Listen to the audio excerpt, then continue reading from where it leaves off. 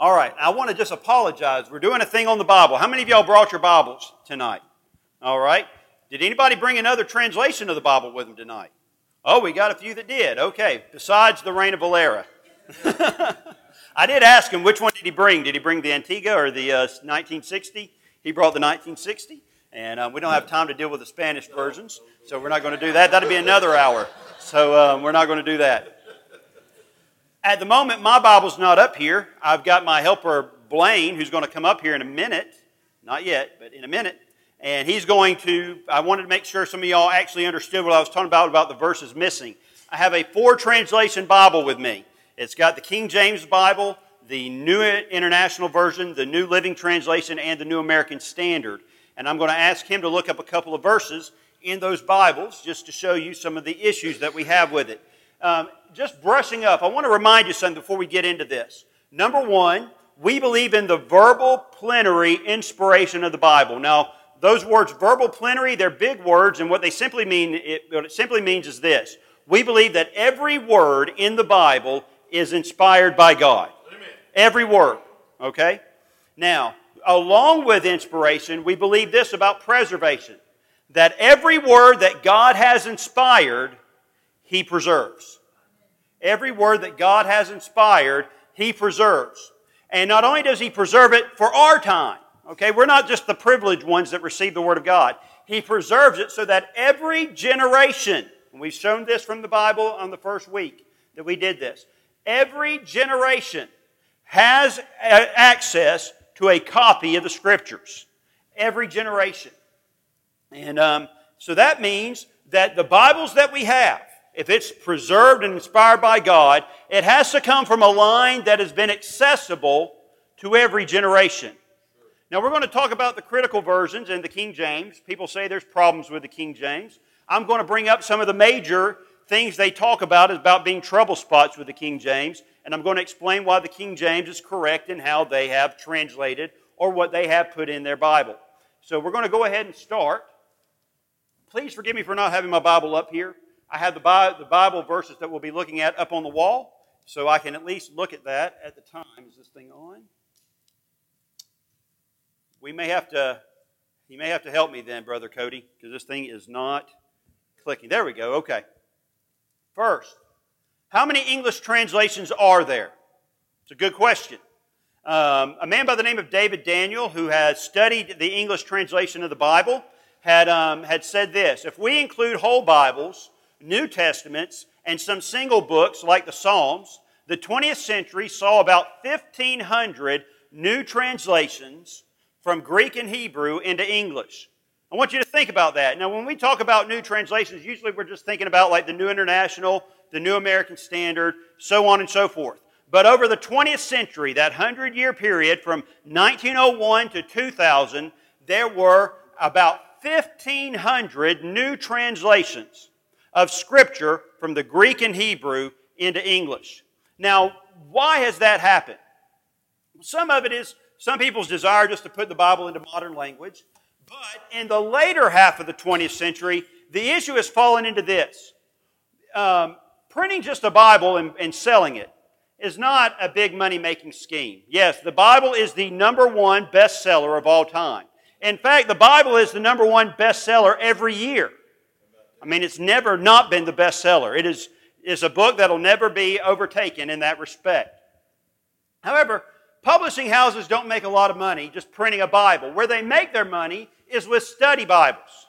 Now, you can buy a copy of an NIV. If you look in the right places, a New Testament or a Bible, you look in the right place, you can find a cheap copy, probably for $3 or $4. Has anybody recently bought a study Bible? Anybody recently bought a study Bible? When's the last time you saw a $3 or $4 study Bible? Most study Bibles are $50, $60, $100, $125, some of them even. That's where they make their money. And the problem is, most of these new study Bibles, they want to come out with a new translation. They don't like to use the King James Bible. They want to use a new translation. But let's say that Tyndale wants to print a study Bible. They print a study Bible and they want to get a new translation, so maybe they go after the NIV. Well, they have a problem. The publishing house for the NIV is Zondervan. They have the rights to the Bible. They have the copyright privileges to that Bible. In order for them to use the NIV translation in their study Bible, the Tyndale publishers would have to pay a royalty fee to Zondervan for the use of their translation for every Bible they publish. Does that make sense to you? Because they have the copyright to it. Tyndale does not want to pay Zondervan for the use of the NIV. So what do? They come out with their own translation. What is their translation? The New Living Translation. And in order to do that, it has to be at least 10% difference from the NIV or any other translation for it to be something that they can copyright and use without somebody saying it's infringing on their translation work. And they do that, these new translations, for the most part, to avoid the royalty fees so that they can make as much money as they can off those study Bibles. So when we see a glut of new translations, there's no need. Hey, if they wanted to just put out one of them, why do they have to put out two within 10 years of each other? Has English changed that much that we have to modernize the language again over 10 years? The main reason is so that they can optimize as much profit as they can off the printing of study Bibles and other publications that would use it. That's an issue. Now, the King James, of course, is not copyrighted. It's public domain. People will throw that against all them, but understand the King James Bible wasn't printed during a time of copyrights. So I don't know what they would have done back in 1611 if they did. So I don't like to use that argument, but I want you to understand with modern translations, the glut of modern translations that we see today is an outgrowth of trying to profit as much as these publishing houses can. Let's go a little bit further. Now, I can't go through every different translation, so I'm going to kind of reduce the number of modern translations we're looking at to the most popular. Here are the top Bible versions used in the year 2014. I have been trying to find another poll, more recent, but I haven't been able to find one yet. Number one, the most used English translation of the Bible in the United States and in the world is the King James Bible. Does that surprise you? With everything you hear today, with modern translations, all the different preachers on TV using different translations, aren't you surprised to hear that the King James is the most used translation in the world? Notice the overwhelming majority, 55% of all people say that they read or they do their devotions or they have in their house a King James Bible that they use.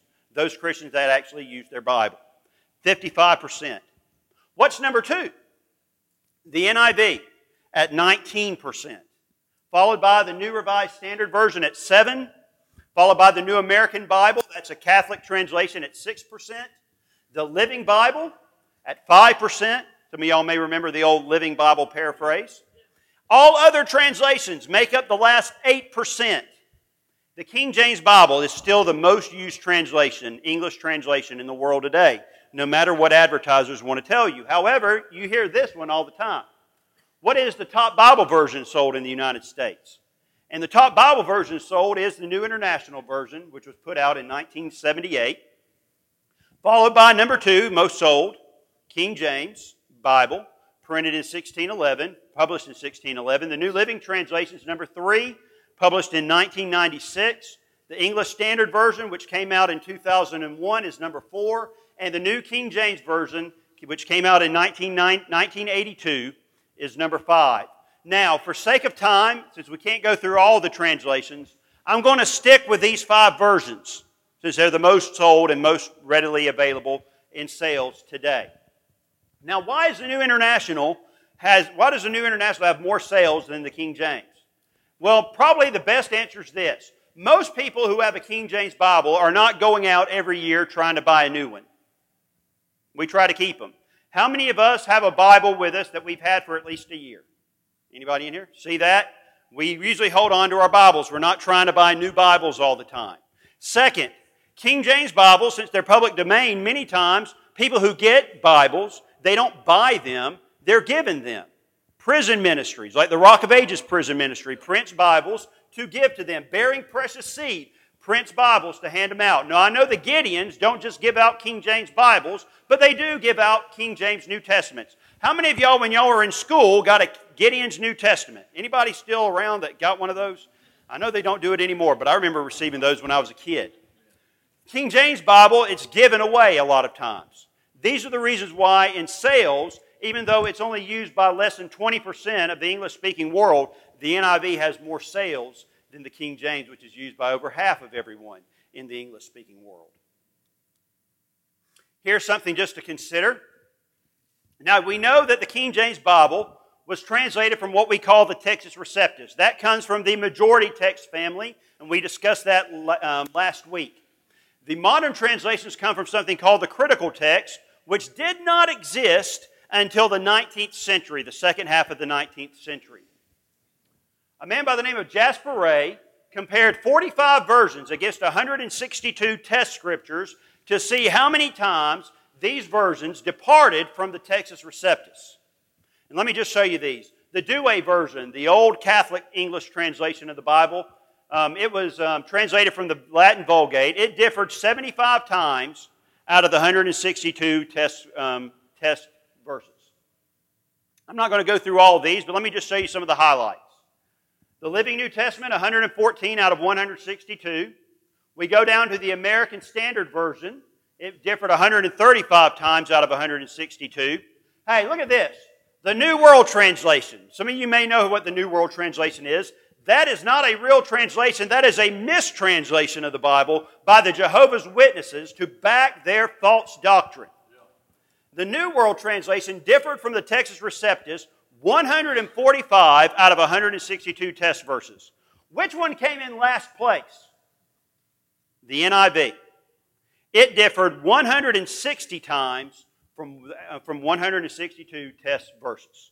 Now understand, as I've shown you through the history last week, the Textus Receptus, being part of the majority text family from the Byzantine text family, which had been in continual use from the very beginning of the church.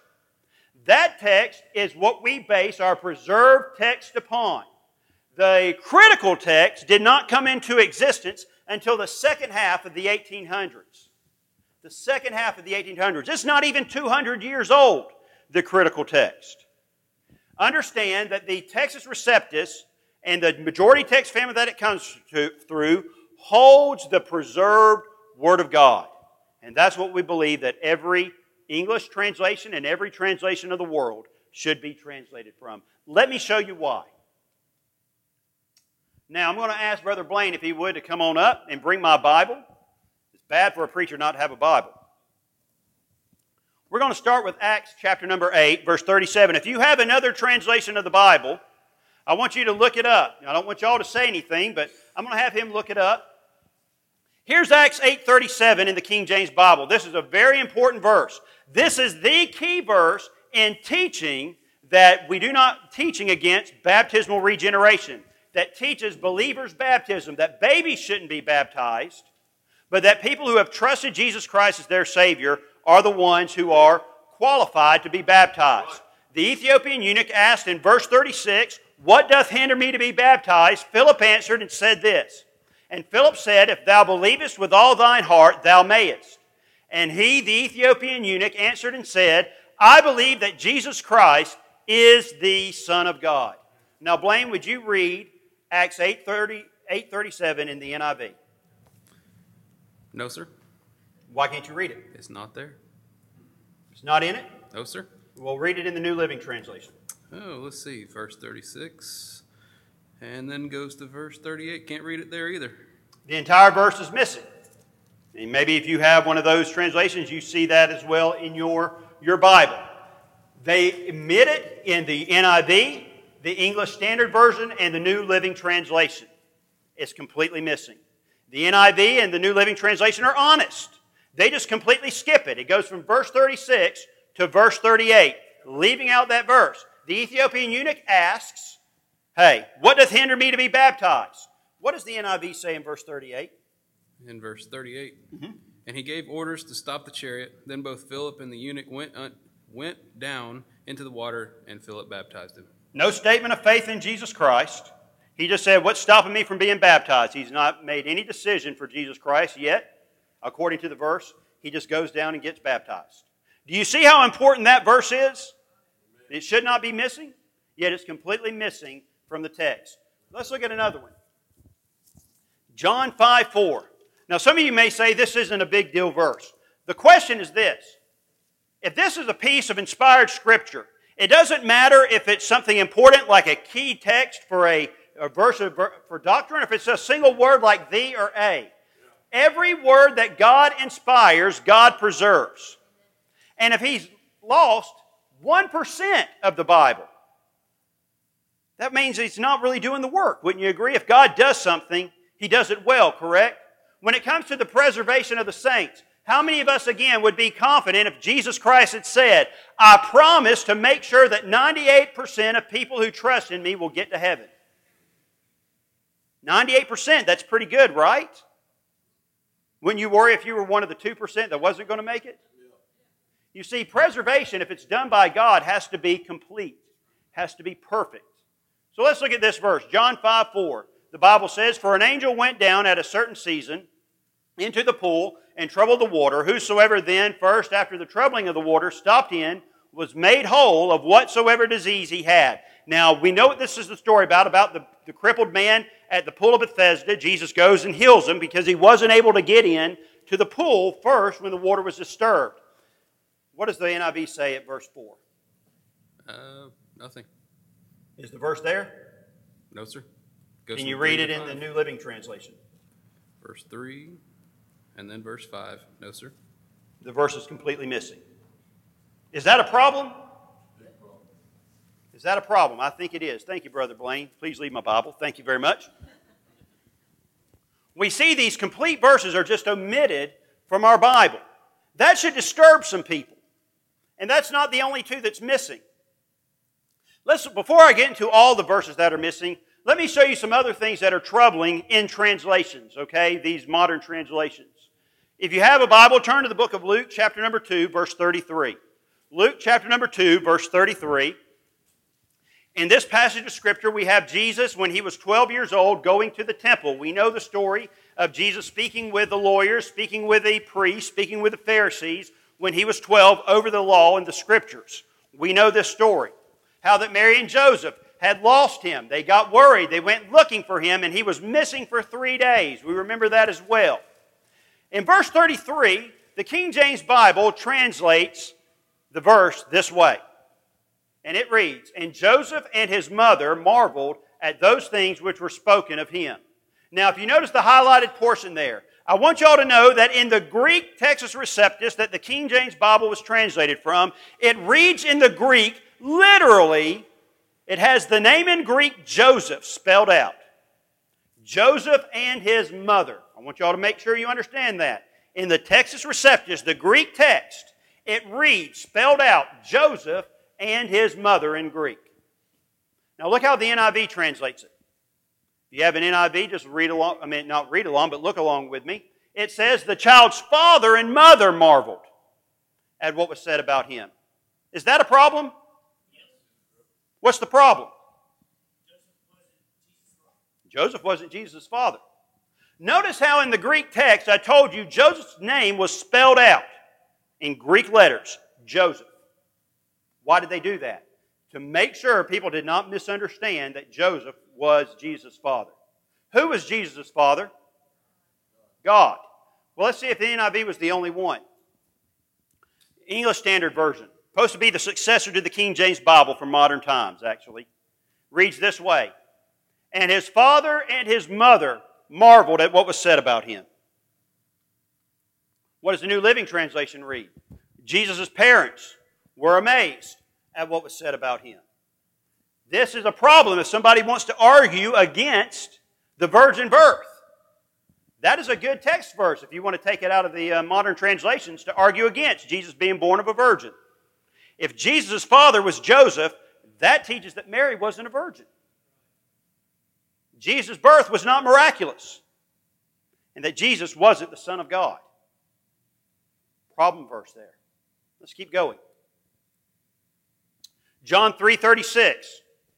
John the Baptist speaking. Sometimes we think in John chapter number 3, Jesus is talking the whole time. This is John the Baptist speaking in John 3:36. He said this in John 3:36 in the King James. He that believeth on the Son hath everlasting life. And he that believeth not the Son shall not see life, but the wrath of God abideth on him. Do y'all understand what he's saying there? Hey, how do you receive everlasting life? What's the word? Believe, correct? Hey, how do you not receive everlasting life? Don't believe, correct? If you don't believe, you don't have everlasting life. If you do believe, you have everlasting life. What does the English Standard Version teach? This is what it says in John 3:36. Whoever believes in the Son has eternal life. Whoever does not obey the Son shall not see life, but the wrath of God remains on him. Is there a problem there? Yes. What does John 3:36 teach? According to the English Standard Version, it teaches a works-based salvation. If you do not obey, you do not have everlasting life. Got a question for the Christians in here. If you've been saved more than 1 year, I got a question for you. Has there ever been a day when you were not obeying God? Has there ever been a day, though, that you quit believing in God? No. There's a problem with that. Was the English Standard Version the only one? Let's look at the New Living Translation. It says, and anyone who believes in God's Son has eternal life. Anyone who doesn't obey the Son will never experience eternal life, but remains under God's angry judgment. Let's keep going. 1 Timothy 3:16. You know, I've always said a good series, if somebody wanted to do one, a preacher wanted to do a series, would be a good study of the 3:16s of the Bible. John 3:16 ain't the only great 3:16 in the Bible. If you went through and looked up the 3:16s, you will find powerful verses that would make great sermons if you ever wanted to do a series on it. Let's look at 1 Timothy 3:16. And without controversy, great is the mystery of godliness. God was manifest in the Spirit, justified in the Spirit. God was manifest in the flesh, justified in the Spirit, seen of angels, preached unto the Gentiles, believed on in the world, received up into glory. Amen. That's a good verse, wouldn't you agree? Notice the highlighted portion right there. God was manifest in the flesh. Look right here in English Standard Version. Great indeed, we confess, is the mystery of godliness. He was manifested in the flesh, vindicated by the Spirit, seen by angels, proclaimed among the nations, believed on in the world, taken up into glory. You see the difference? One says God, one leaves out God. Now some people would say, oh, what's the big deal? We understand the passage to mean God. But if the text actually says God, why leave it out of the verse? It takes away the authority and the power of the Scripture. The NIV, notice how it puts it. Can I just read the highlighted portion? We know what the verse says. It says, He appeared in the flesh.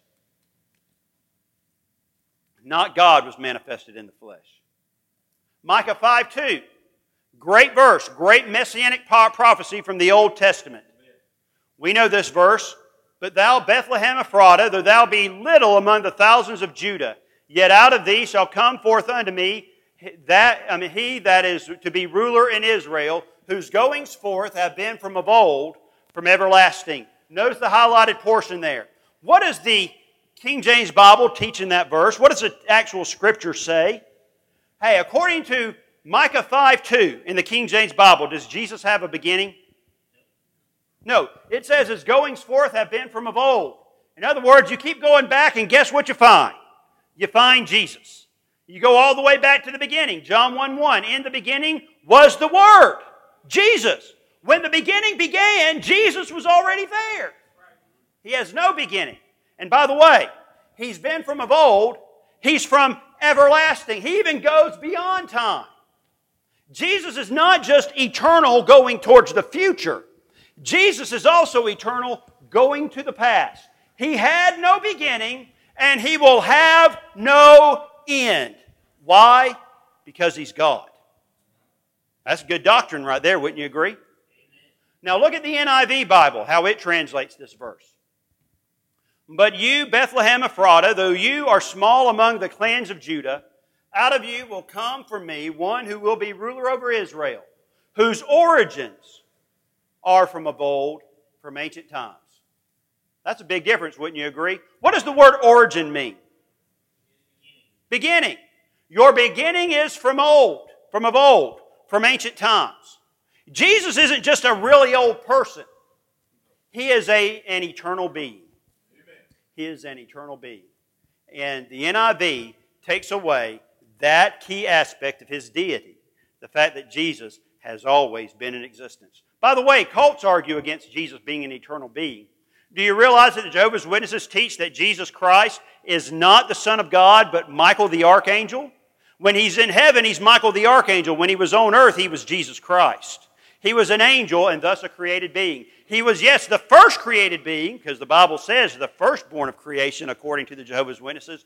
But yes, He was a created being. The problem is, though, the Bible said Jesus Christ created everything. If He's a created being, how could He have created Himself? False doctrine. Hey, the Mormons teach that Jesus was a created being. He was offspring of who they call God the Father, the Heavenly Father, or Elohim is His name, and the Heavenly Mother. They bore two sons at least, one of whom was named Jesus, the other one was named Lucifer. Did you know, according to the Mormons, Jesus and the devil are brothers? They had a beginning. But the Bible teaches Jesus Christ is an eternal being. That's a problem. All right, the NIV, the New Living Translation, and the English Standard Version omits every one of these verses I have up on the screen. And again, I believe it's a problem if just one word is lost from the Scripture.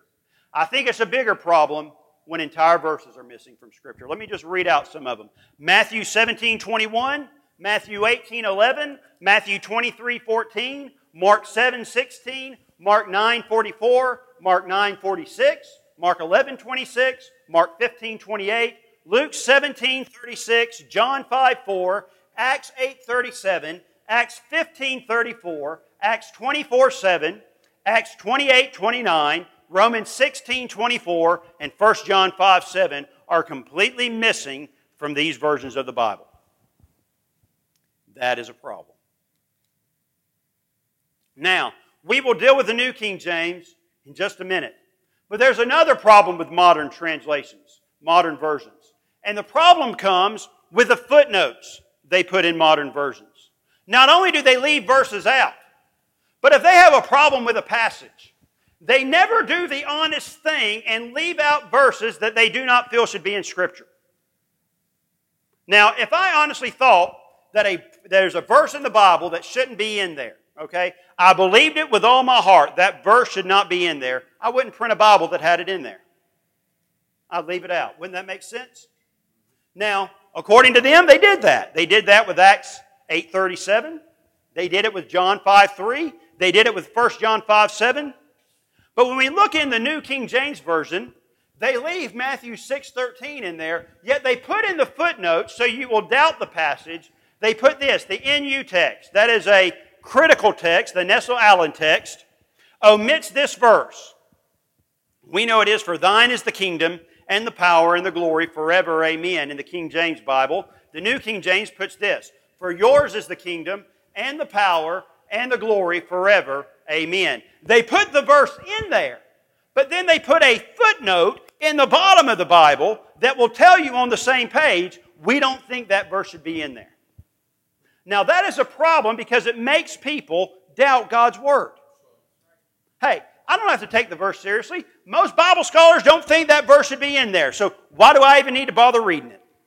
Why do I need to bother preaching it? Why should I let that verse impact my life? Because if it's just a verse man added, I'm not going to apply it to my life. I'm just going to trust in what is God's Word. Now the King James Bible has that verse in there. Now, I want to tell you, Matthew 6:13 should be in our Bible. The doxology at the end of the Lord's Prayer is not found in the two oldest Bibles in existence today. We've talked about these old Bibles last week, the Codex Sinaiticus and the Codex Vaticanus. Both these Bibles date all the way back to the 4th century. They're over 1,600 years old. Very old Bibles. And they are missing that passage of Scripture. Hey, some early church fathers, such as Origen and Tertullian, omit the doxology in their writing. So they write out the Lord's Prayer, but they leave out that statement. Origen and men like Tertullian, early church fathers. Tertullian lived in the 2nd century and the 3rd century. Tertullian lived at about the same time. Both of them from North Africa. Why should we believe that it should be in our Bible then? Very simply put, even though it's left out of the two earliest Bibles, the third earliest Bible, and that is the Codex Washingtonensis, I don't know how to pronounce that right, but it's a Bible that you can find in Washington, D.C. That's the reason why it's called Washingtonensis, the third oldest Bible in existence today. It's in their Bible. It dates to the 4th century A.D. John Chrysostom, he was a preacher that lived between 347 and 407 A.D., expounded on the doxology in his sermons. We actually have his sermons written out, the sermons he preached. And he preached on this verse. So we know it's an old text, as old as those Bibles that leave it out. Hey, the absence of the doxology in Luke 11, 1 through 4, actually strengthens the authenticity of the doxology. And I want to explain that to you in this way. If someone's just going to add that in phrase to the prayer, because they thought it should be in there, if they thought the prayer would sound cooler if they put that in there, don't you think they would have also added it when Jesus prayed the prayer in Luke? Wouldn't it make sense to add it there as well? But he didn't. Now, why is it missing from Luke, in Luke chapter number 11, but it's in Matthew chapter 6? Here's the simple reason. Jesus prayed a lot of times. He prayed in the Garden of Gethsemane. The Bible says he went up into a mountain and prayed. Hey, he prayed before he raised Lazarus from the dead. Jesus prayed a lot. He was known as much for his praying as he was for his preaching. Amen. He was a man of prayer. And when he prayed, he didn't just repeat the same prayer over and over again. Wouldn't you agree? No. Hey, he's given out a model prayer. As he gives out the model prayer, he's not asked that one time. He's asked by the disciples many times. How should we pray? He's not teaching it one time. He's teaching his disciples over and over again how to pray. And since he doesn't have it written out, hey, he gives it one way, then he gives it another way. That's the reason why also in the Gospels, you'll have Jesus give a parable in one Gospel, and it will have one verse in it that's missing from another Gospel. Why? Because Jesus didn't preach the sermon one time and never preach it again. Understand, when Jesus preached the Sermon on the Mount, He didn't fold it up and never preach it again. No, He's like many preachers here today. He takes His sermons and He preaches them again and again. Why? Because everybody needs to hear it, even the ones that aren't around Him at that time. And when it happens, He adds illustrations, He leaves out illustrations. He makes additions to prayer, He leaves it out. But if someone's just going to add it, it makes no sense to add it to Matthew and leave it out of Luke. But the fact that it's missing in Luke and it's in Matthew gives authenticity to the fact that it was in there. Because somebody who was trying to add it would have added it to both passages. Okay, one more thing. We're talking about Matthew. It's missing from the two oldest Bibles. One of them's called the Codex Sinaiticus, the other one's called the Codex Vaticanus. But we know with both those Bibles, they came from Egypt, the region of Alexandria. That's why we call them Alexandrian texts. And just because it's from Alexandria doesn't make everything from Alexandria bad. I want to first make sure you understand, not everything from Alexandria is a bad thing. Let me give you an example of that. How many of y'all have heard of John Mark? He wrote the Gospel of Mark, correct? Y'all have heard of that man, right? Did you know he was the first bishop of Alexandria? The Church at Alexandria, first bishop, was a man who wrote one of the Gospels. Hey, how many of y'all have heard of Apollos? Paul talked about Apollos many times. Luke wrote about Apollos in the book of Acts. Where was Apollos from? He was a Jew of Alexandria. So not everything out of Alexandria is a bad thing. I'm not saying because it came out of Alexandria that the city of Alexandria made it bad. Let me show you the reason why we have a problem. We should have a problem with Bibles, though, that came out of Alexandria. Here's Origen, the great Origen, talking about Bibles copied in his city of Alexandria. He wrote this in his commentary on Matthew, the text in question.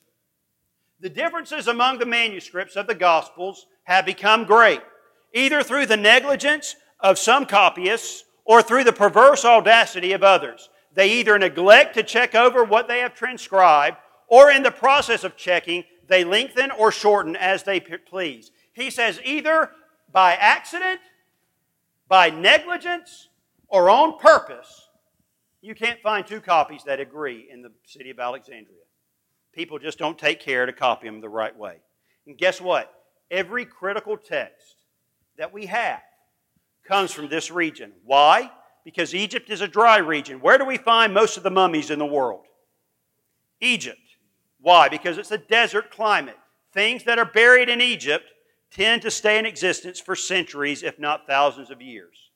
Everything else in a more humid climate decays. They all come from Alexandria. Origen said in the 2nd century AD, less than 200 years since Jesus Christ died on the cross, less than 100 years since the Bible was completed, that you couldn't trust any copies being made in his city. If he said that in the 2nd century, why are we basing our modern versions on those same texts? That should be a problem. Let's look at another one. I love this one. I don't really love it. It's just really sad, okay? That's the reason why, what I'm trying to say. Footnotes in modern versions. Mark 16:8. This is what it says in the New Living Translation. The most reliable early manuscripts of the Gospel of Mark end at verse 8. Other manuscripts include various endings to the Gospel. A few include the shorter ending and the longer ending.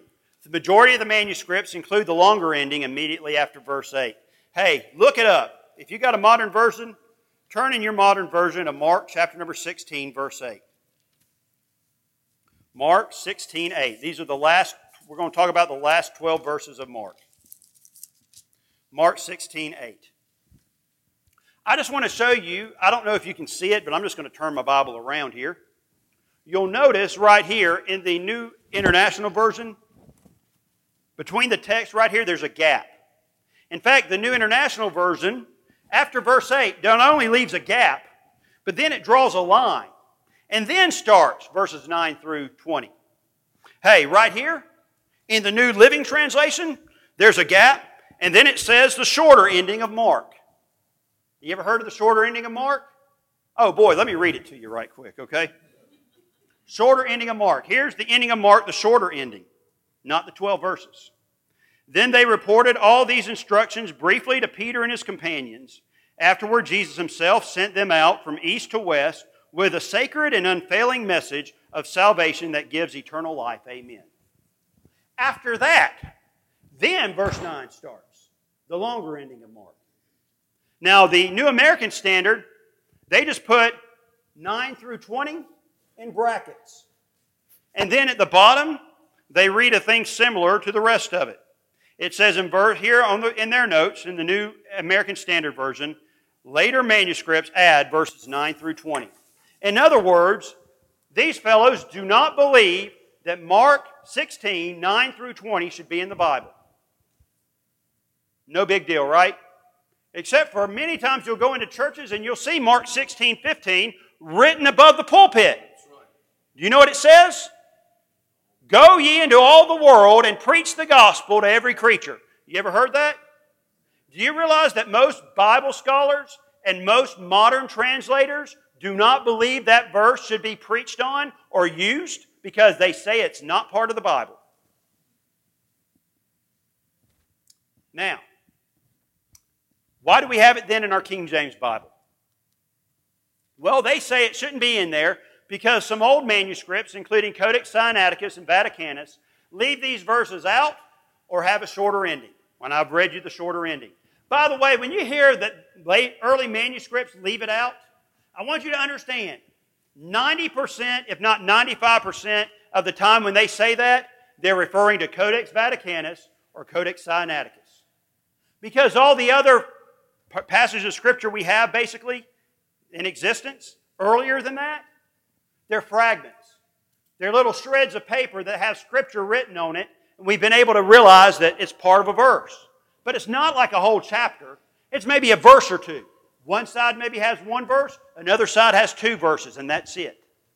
So when they say early manuscripts, just keep this in your head. They're saying Codex Sinaiticus and Codex Vaticanus. They're basing their Bibles on those two books. Hey, the writer of this passage, according to them, used Greek words that are found nowhere else in the Gospel of Mark. Unique Greek words. So it couldn't have been Mark because he's using other words that he never uses anywhere else in his writings. And then some people believe that these verses, especially verses 16 through 18, teach false doctrine. Brother Wayne talks about the snake handlers of Elijah.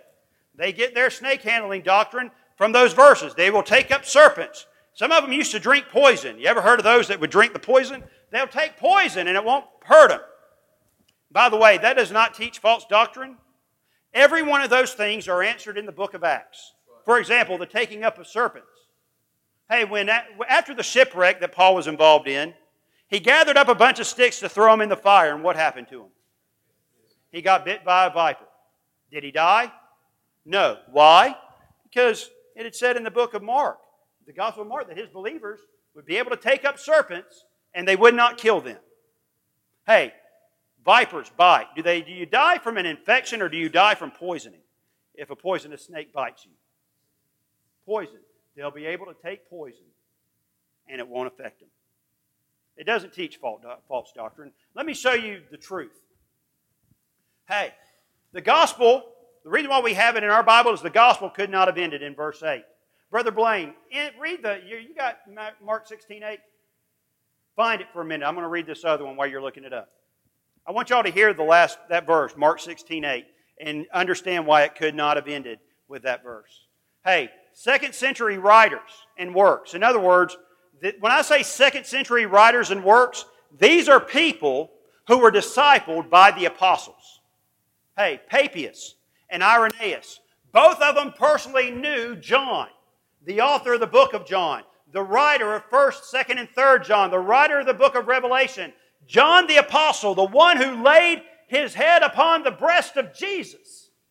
John, the one Jesus told him to take care of his mother Mary. That John, they were disciples of him. Hey, Papias, Irenaeus, Justin Martyr, the Diatessaron, an old book from the 2nd century that a Christian wrote. All of them quote these verses. Hey, but the Codex Sinaiticus and the Codex Vaticanus leave it out. So let's throw it out of our Bible. Hey, did you ever find verse 8? Hey, good job, speed drills right there. Read the last verse out loud. And they went out quickly and fled from the sepulchre, for they trembled and were amazed. Neither said anything to any man, for they were afraid. Hey, did you hear the last words of Mark chapter 16, verse 8? If that's where the Gospel of Mark ended, hey, what does the Gospel mean? Good news? The good news of Mark ends with this phrase, and they were afraid. That's not an ending to the Gospel. That's not ending to good news. Good news doesn't leave you afraid. That's right. That's not an ending. So most scholars just say this. Mark wrote the book. He was so excited as he ran out the door to give it to his faithful people, the last piece of that scroll just ripped off. And we lost the last 12 verses. If you believe that, you really don't believe God preserves His Word. No. We should have it in our Bible. Hey, by the way, they said that it was missing from Codex Vaticanus. But if you actually look at Codex Vaticanus in Mark chapter 16, Codex Vaticanus left a full column blank at the end of Mark 16:8, as if the copyist knew of the ending but didn't have it with him at the time of his writing. He left it blank. Hey, paper back then, animal skin they wrote on was very expensive. You didn't waste it. If you've seen that old Bible page from the 1200s that I have in the back, you notice how small they wrote. Paper was valuable. You couldn't write big. You had to conserve it. He left valuable real estate in that Bible blank. Why did he do it? The idea is he knew of Mark 16, 9 through 20.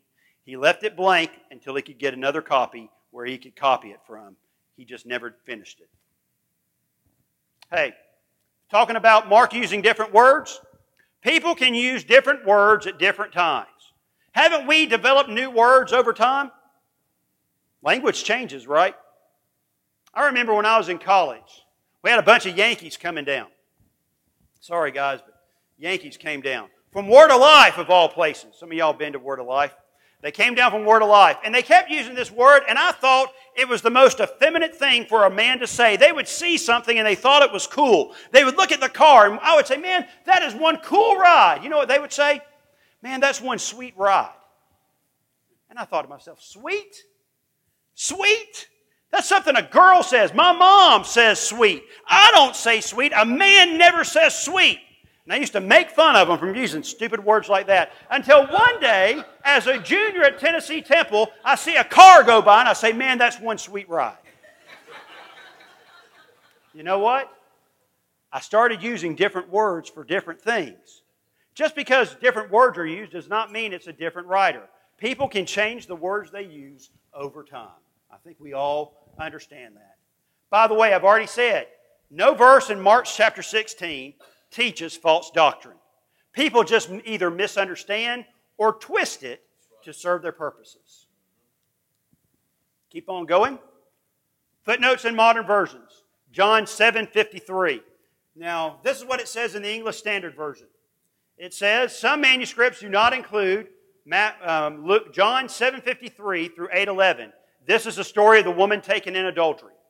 Others add the passage here, or after John 7:36, or after 21:25, John 21:25. Hey, some of them even added after Luke 21:38, with variations in the text. They said because it's all over the place in these ancient manuscripts, this must not have been a real part of the Bible. They must have added it later. You understand the argument for it. Some old manuscripts don't have this passage, the story of the woman taken in adultery, or place it elsewhere in the Bible. Hey, old lectionaries. That's early Christian sermons to be preached annually. You see, a long time ago, many people were uneducated. They didn't know how to put a sermon together, so they had these things called sermon books that some people even use today. They have sermon books, and they'll go through the sermon book. Some people will just take the sermon out and preach it. Have you ever been in a church service and you heard somebody preach something and you said, I could have swore I heard that sermon somewhere else before? I've been there before. I'm not going to say if I've ever done it before, but I've been there before. But back in that day, many of these preachers, they were very busy trying to help people. They would actually, different major churches would actually write out the sermons for the entire year. All the preacher had to do, and some churches still actually do this, just open up the lectionary, find what day of the year it is, read out the sermon. The sermon's already written out for them. There's your message. You don't even have to prepare. Just read it. These old lectionaries, as they're called, have every passage in John. Every passage has a sermon on it, but John 7:53 through 8:11. So they say because of that, we should leave it out of our Bibles. Why do we have it in the King James Bible? Well, especially in North Africa, which the city of Alexandria is in, Egypt's in North Africa, some early Christians of North Africa actually believed that adultery was such a great sin that Jesus would not have forgiven it. And I agree, by the way, adultery is a terrible thing. I am not lessening how bad adultery is. You are not only hurting yourself, you're hurting your spouse. It is a terrible thing. You're hurting your family. It destroys trust that your marriage should be building up between yourselves. It's a terrible thing. Whether you're inside the marriage or you're tearing up a marriage on the outside, adultery is a terrible thing. By the way, it's just as bad as fornication, it's just as bad as pornography, and it's just as bad as homosexuality. We should hear more sermons about it, wouldn't you agree? It's terrible. However, Jesus can forgive adultery. Jesus can forgive adultery. All sins fall under the blood of Jesus Christ. He died for all sin, for all mankind, including the terrible sin of adultery. The early Christians in North Africa did not feel that Jesus would have forgiven it. And their attitude was, if we personally believe Jesus wouldn't have forgiven it, then if I read a passage of Scripture that says Jesus did forgive it, it must not have been a real passage of Scripture. Guess what they did? They took it out. And that's the reason why in North Africa, these North African early copies are missing it. Because of that belief. Hey, even though it's not in the lectionaries in many different places, the Scripture is the Scripture reading in lectionaries for the feast day of St. Pelagia. I have no idea who St. Pelagia is. If you want to know, maybe Brother Mark, since he's from the Catholic background, he may know who St. Pelagia is, but I have no clue who St. Pelagia is. But they wrote a sermon for her out of John chapter 8, verses 1 through 11. And let me ask you a question. Reading John 8, 1 through 11, the story of the woman taken in adultery, when you read that, does it sound like a made-up story about Jesus? Doesn't it ring true in your spirit that that is something that Jesus would have done? That He did not condemn? After all, Jesus said, I did not come into the world to condemn the world, but that the world through me might be saved. That's what Jesus taught. No, He didn't come to condemn. He forgave. even of a great sin like adultery, Jesus was forgiving. It rings true in the heart of every believer. This should be in our Bible, and thus we find it here. Now, they don't believe that should be in the Bible, but they leave it in their Bible. And can I tell you why in the end, they leave it in their Bible? It's one thing. Money. If you had a Bible that was missing the last 12 verses of Mark, someone's trying to sell you a Bible that's missing the story of the woman taken in adultery, how many people would honestly buy that Bible? Nobody would. They wouldn't buy it. So in order to keep their sales up, even though they don't think it should be in the Bible, they leave it in. But for their consciences, they'll put them in brackets, or they'll put a line in between it. They'll separate it out, all to make you doubt that the passage should be adhered to. One more. Footnotes in modern versions, 1 John 5:8. 1 John 5:8, the Nestle Allen and the majority text, including the text that the King James Bible comes out of. Most translations leave it out. Now, majority text people believe that what the majority of the texts say is what we hold to in the Bible. However, I want to tell you this, just to be honest. Only 4 or 5 very late manuscripts contain these words in Greek. Only 4 or 5 Greek manuscripts. How many manuscripts, Greek manuscripts, are in existence today? Over 5,000. But only 4 or 5 have them today. Now, it's possible that there are more, but the last time I checked, only 4 or 5 of them had it. So that should be a problem, right? Why do we have it in our Bible? Let me explain it to you. Number one, yes, the oldest Bibles don't have it in there. But Christians who lived before the oldest Bibles were copied quoted it. A man by the name of Cyprian, he died in the year 250. He quoted this before the oldest Bibles we still have are written. In early translations of the Bible also have it, including the Old Latin, the Latin Vulgate, old translations of the Bible. Hey, the Georgian translation, the Ethiopian translation. Hey, the Syriac translation, they all have 1 John 5:7 in it. And they were all translated before the oldest copies of the Bible we have. Hey, another thing about this verse. In the Bible, every list of 3 is followed by another list of 3 or 4.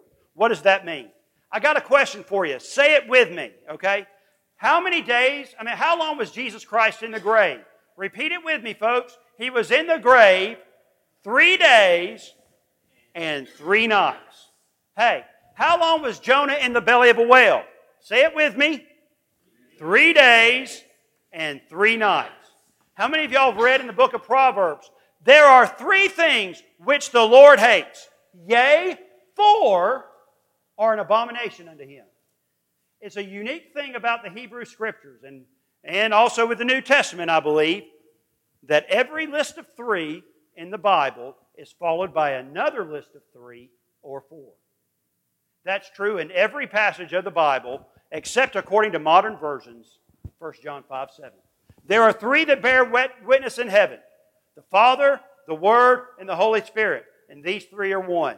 There are 3 that bear record on earth. The Spirit, the water, and the blood. And these 3 agree in one. But if you leave that passage out, 1 John 5:7, you have a list of 3 without another list of 3. By the way, also, the Greek in 1 John 5:8 could have only been explained if there was a 1 John 5:7 in the passage. And it's hard to understand this, but the word endings in Greek are sometimes masculine, are sometimes feminine, and sometimes neuter. The words that are used for spirit, water, and blood, some of those are neuter or feminine, but they're all masculine in 1 John 5:7, given a masculine ending, even though they should have a neuter ending, because it makes no sense. In fact, modern scholars say that the Greek of John was bad. And they base his bad Greek in many places because of 1 John 5:8. But if you have 1 John 5:7, John doesn't have bad Greek. He actually had good Greek.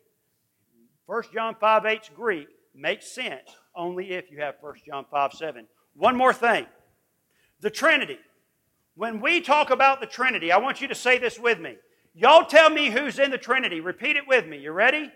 The Trinity is the Father, the Son, and the Holy Ghost. That's the Trinity, correct? Let's say it again.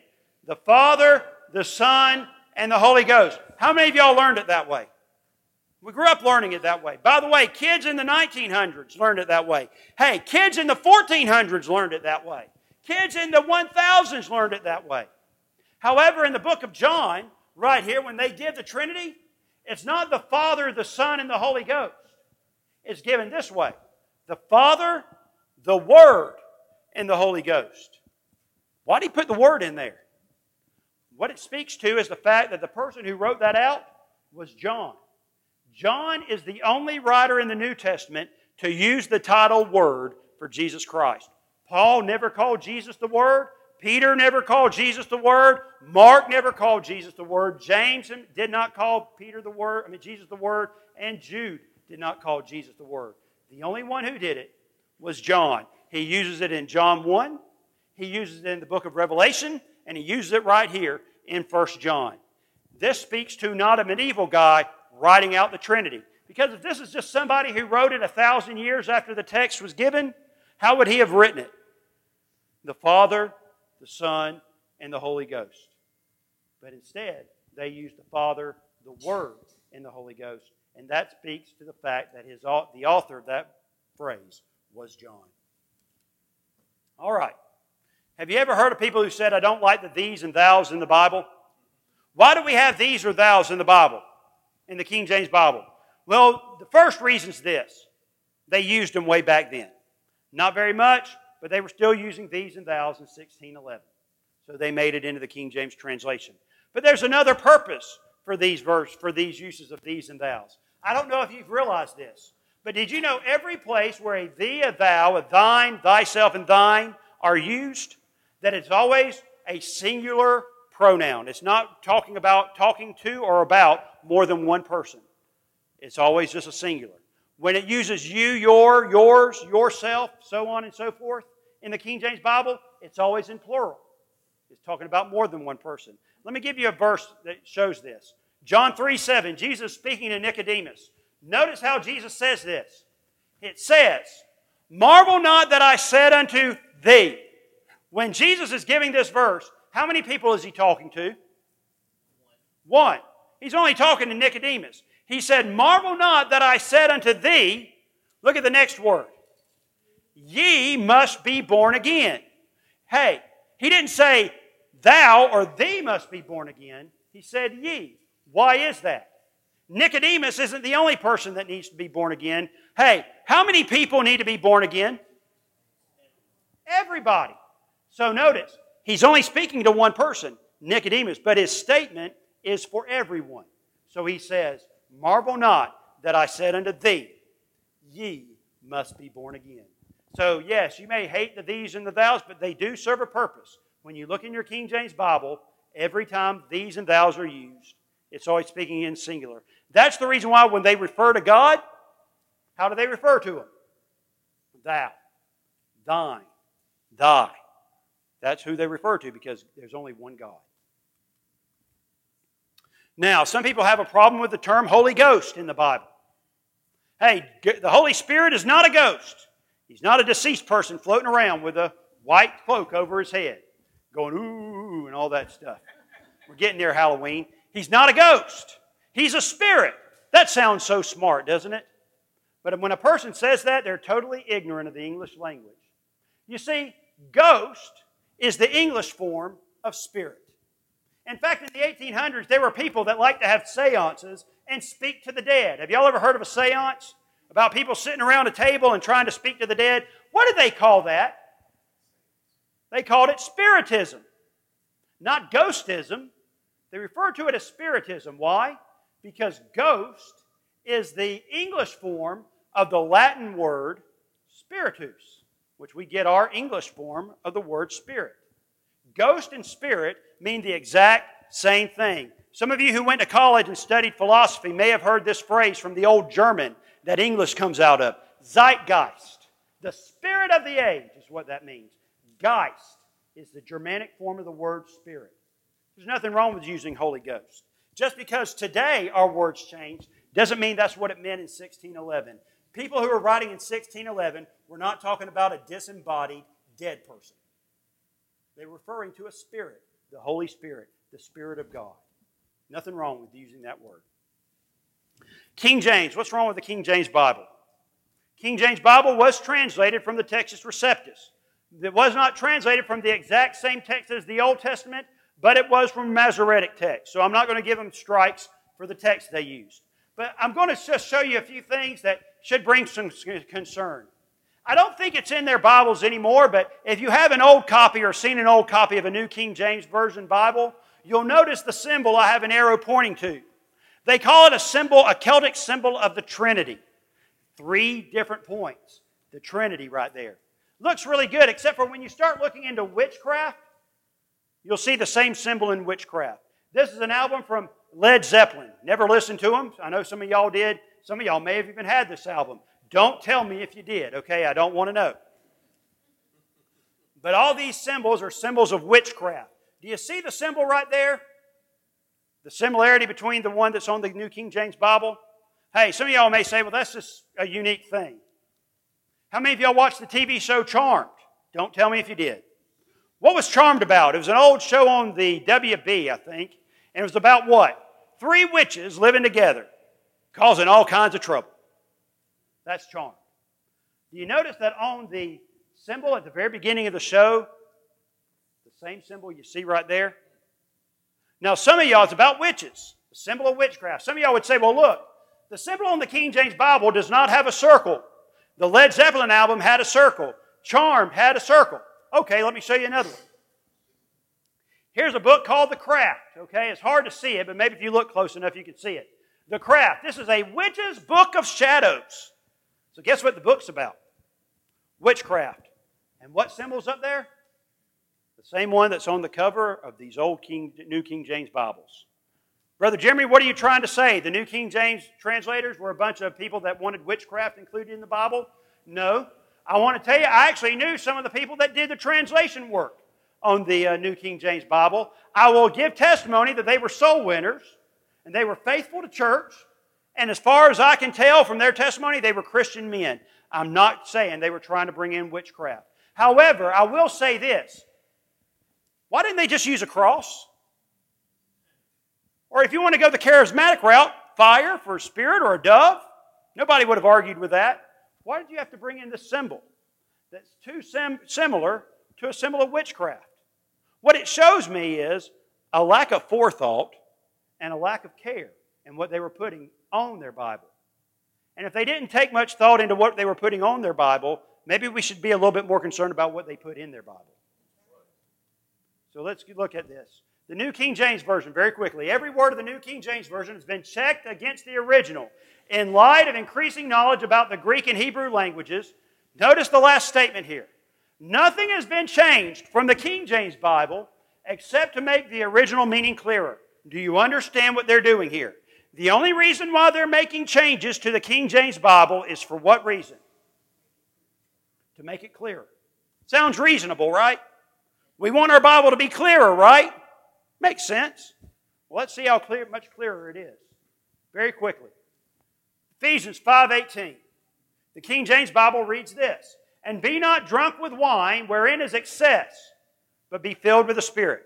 Is that pretty clear to you? You drink wine to excess, what's going to happen to you? You're going to get drunk. Perfect sense.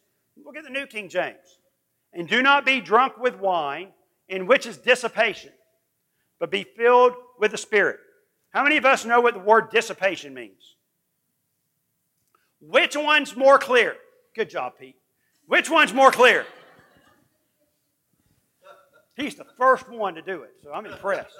Got a scholar here, amen. Which one is more clear? Excess. But the New King James, the changes were made to make the passage clearer. Let's look at another one. Numbers 21:14. Wherefore it is said in the book of the wars of the Lord, what he did in the Red Sea and in the brooks of Arnon. Pretty clear, right? What were they writing about in the book of the war of the Lord? What? What he did where? In the Red Sea, what he did in the brooks of Arnon. What does the New King James Version read? Therefore it is said in the book of the wars of the Lord, Waheb in Suphah, the brooks of the Arnon. I don't even think Waheb or Suphah are English words. Am I right, Pete?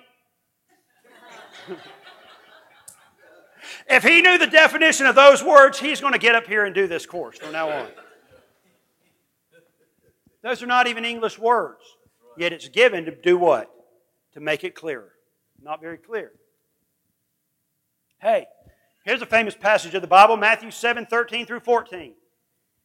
Enter ye in at the strait gate, for wide is the gate and broad is the way that leadeth to destruction, and many there be which go in thereat.